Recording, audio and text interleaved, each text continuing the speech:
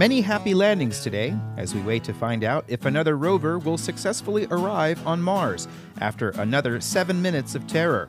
It's Thursday, February 18th, 2021, and the following is another installment of Several Minutes of Information, or as I've called it nearly 150 times now, the Charlottesville Community Engagement Newscast and Newsletter.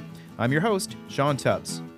On today's show, Albemarle County Planning Commissioners take action on a form-based code for the intersection of Rio Road and US 29. The Albemarle County Economic Development Authority gets an update on assessments, the economy, and more. More homes are coming to Greene County thanks to a proffer amendment, and a small business group wants to help beverage producers with marketing. Support for today's show comes not from a Patreon-fueled shout-out, but instead from a donation from the Valley Research Center. Experts there have concocted the following introduction for your consideration and mind. Let me know if you think this works. This is your host, Sean Tubbs, from Charlottesville Community Engagement. And now, 11 months into the pandemic, and Albemarle and Charlottesville have set one-day records today for new COVID cases. There are 99 reported in Charlottesville and 135 reported in Albemarle.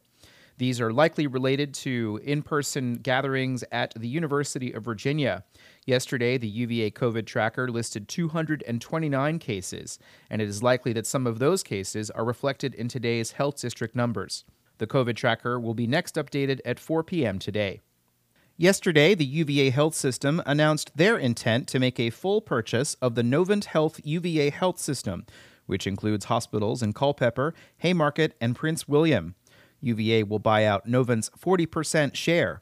The three facilities have a total of 260 inpatient beds, which would bring the UVA Health System's total to over 1,000.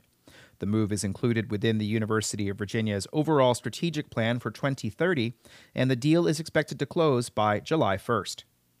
The Albemarle County Economic Development Authority has entered into a job creation agreement with Afton Scientific for that company's expansion. Afton Scientific manufactures pharmaceuticals that are sterile and digestible, and they have around 60 employees. Their products include therapies for cystic fibrosis, immune diseases, and breast cancer. Tom Thorpe, the firm's CEO, told the EDA about a probiotic for infants that Afton Scientific is working on. And that'll get rolled out nationwide. It's very, very exciting. A lot of major companies are going to be backing it, and we'll be making that right here in our third facility. What we do is we take the ingredients and we mix it up and we put it in these, sterilize it and put it in these vials and cap and crimp it and give it back to the customer. The company is in the midst of a $500,000 expansion that will add 20 new jobs with an average wage of $48,500. Afton Scientific recently received a Virginia Jobs Investment Program grant that will provide the company with a bonus of $750 per job. Albemarle is adding an additional $10,000 or $500 per job, with that funding coming through the EDA. The members voted unanimously to approve the deal, with one member abstaining due to a conflict of interest. Next, the Economic Development Authority got an update on the county's real estate assessments for 2021. Commercial properties declined an average of 5.5% in Albemarle, according to assessor Peter Lynch. Hotels are kind of the properties that were affected the worst in their valuation because of the pandemic, with shopping centers only slightly behind them.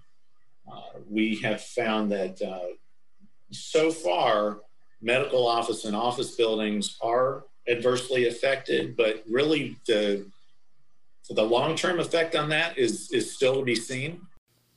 After Lynch's presentation, county economist Steve Alshouse gave a look at the county's economic future, though he cautioned that forecasts are difficult in this time period. Everything is being driven by the pandemic, and typically when economists do forecasting, they like to look at historical data. Well, the problem is we don't have a lot of historical data dealing with the economy and pandemics. In fact, you have to go back to 1918 to the Spanish flu pandemic to find any data that might be instructive. Allshouse said the local economy has bright spots, including a relatively low unemployment rate, as well as data that shows the total number of jobs in the county appear to have increased after an initial loss of 10% of the total number of jobs in the early days of the pandemic. What I'm thinking currently, the quarter that ended in December, Q2 of FY21, is that we've most likely gained back about 40, maybe a little bit more than 40% of the jobs in our jobs base. Allshouse said the recovery will likely be slow, especially as the path forward with the pandemic remains unclear. Part of this relates to consumer confidence in the economy, but part of it also relates to uncertainty in many households. There are still people hurting in this recession and its aftermath. So when I talk about consumer confidence going up, I just want people to be aware that I'm aware that not everybody is feeling more confident. Allshouse said that saving rates are up on aggregate, but this does not capture the experience of all Americans. A lot of people are saving, and also their property values, to get back to Peter's point locally, have gone up. And also with recent increases in the last several quarters in the U.S. equities markets, people's net worth have gone up. Now, again, I have to heavily caveat these statements by saying not everybody owns stocks, not everybody has a 401k savings plan, not everybody owns a house. So again, there are large swaths of the population that have not seen their household net worth go up. Another factor to consider is the migration of people to this community from elsewhere, who bring their jobs with them during a time of remote work. You can watch the full meeting of the Economic Development Authority on Albemarle County's YouTube channel. A statewide business group wants to help area beverage producers get their drinks to more customers. The Virginia Small Business Development Center is working with Curate Courses to offer a free 6-week program intended to speed up the growth of existing food and beverage producers in Central Virginia. The program is open to companies in both the Shenandoah Valley and Central Virginia who are seeking to grow. Applications are being taken through March 8th. The topic came up at the Economic Development Authority meeting, and J.T. Newberry is with the county's Economic Development Office. Agribusiness and food production is one of the county's targeted industries. You're listening to Charlottesville Community Engagement. On Tuesday, the Albemarle Planning Commission held a public hearing on a new zoning overlay district created by staff for the area around the intersection of US 29 and Rio Road. The idea is to encourage the redevelopment of single-story shopping centers into a more urban form. The form-based code would be optional and would allow for more square feet in a structure. Rachel Falkenstein is a planning manager with the county. The application process for development under form-based code would look pretty similar to a by right development process that we have today, with a couple of small tweaks. The first is that we are requiring a pre-application meeting for applications under the form-based code, where we could discuss topics with the applicant, such as the location of streets and civic spaces, and any unique site characteristics. Some commissioners wanted the code to have more incentives in place to encourage property owners to actually take advantage of it. Commissioner Rick Randolph served on the Board of Supervisors from 2016 to 2019 before being appointed back to the commission. Without those incentives being identified, clarified, what motivation is there for the private sector, given that form-based code is optional? Commissioner Karen Firehawk also encouraged staff to work on creating incentives. She also thought the code should not require or prioritize that roofs be pitched or sloped. We don't want everything to look the same, and the main point I want to make is that flat roofs allow us to have green roofs. There are many green roofs that are designed with benches and gardens and even places to have a picnic lunch. Commissioner Jenny Moore represents the Whitehall District, which includes Crozet. She said there could be an opportunity for this area to absorb more residential population through redevelopment.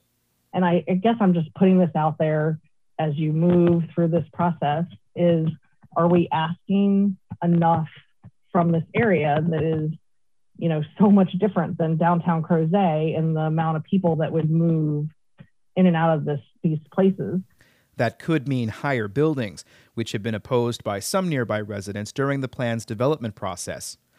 Commissioner Tim Keller would support taller buildings. I think if there's a place that we could go higher, and I understand the heights were lower because of community involvement earlier on, but I do think that this is a place, combination of its proximity to the university and the city center, and its location where it is in an area that is seeing such major redevelopment, that incentives that would allow higher structures, and maybe that's part of the answer. Commission Chair Julian Bivens said he thought the project will likely fail if the county cannot make sizable investments in the infrastructure needed for an urban area. If our supervisors really want that intersection to take off, then we're going to have to figure out a way to sort of come in there and put some things in place and perhaps even become serious partners with some of the land that's there. The commission voted unanimously to recommend approval of the form-based code, and it will next go to the Board of Supervisors. In the next installment of this program, we'll have a quick report on the Rio Road Corridor study that will soon be underway. There's a lot going on in this community. Finally, today, the Greene County Board of Supervisors last week approved a zoning amendment that allows construction of 2 neighborhoods to move forward. A previous board in 2012 rezoned land just north of the Albemarle County border for the Creekside and the village of Pretty Creek. If fully built out, the 2 areas would bring about 1,000 new homes to Greene County. The original rezoning required a connector road to be built prior to construction, but the amendment acknowledged that the Virginia Department of Transportation is now building the road, so construction can soon get underway. Read Terry Bege's story in the Greene County Record for the details.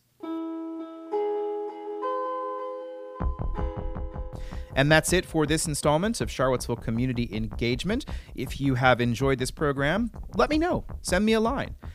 If you would also like to help out financially, there are many ways you can do that. Instead of reciting them here, I'm going to send you to infocville.com. You'll be able to see the boilerplate there. It's a little, I do need to spruce up that site a little bit. Maybe if enough of you look at it, I'll do that. But in the meantime, I really do appreciate you. I want to give a shout out to the Valley Research Center for their work.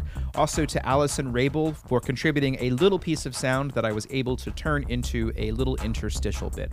This is a community show, after all. I'm Sean Tubbs, your host, and I'll be back tomorrow with another installment. In the meantime, fingers crossed.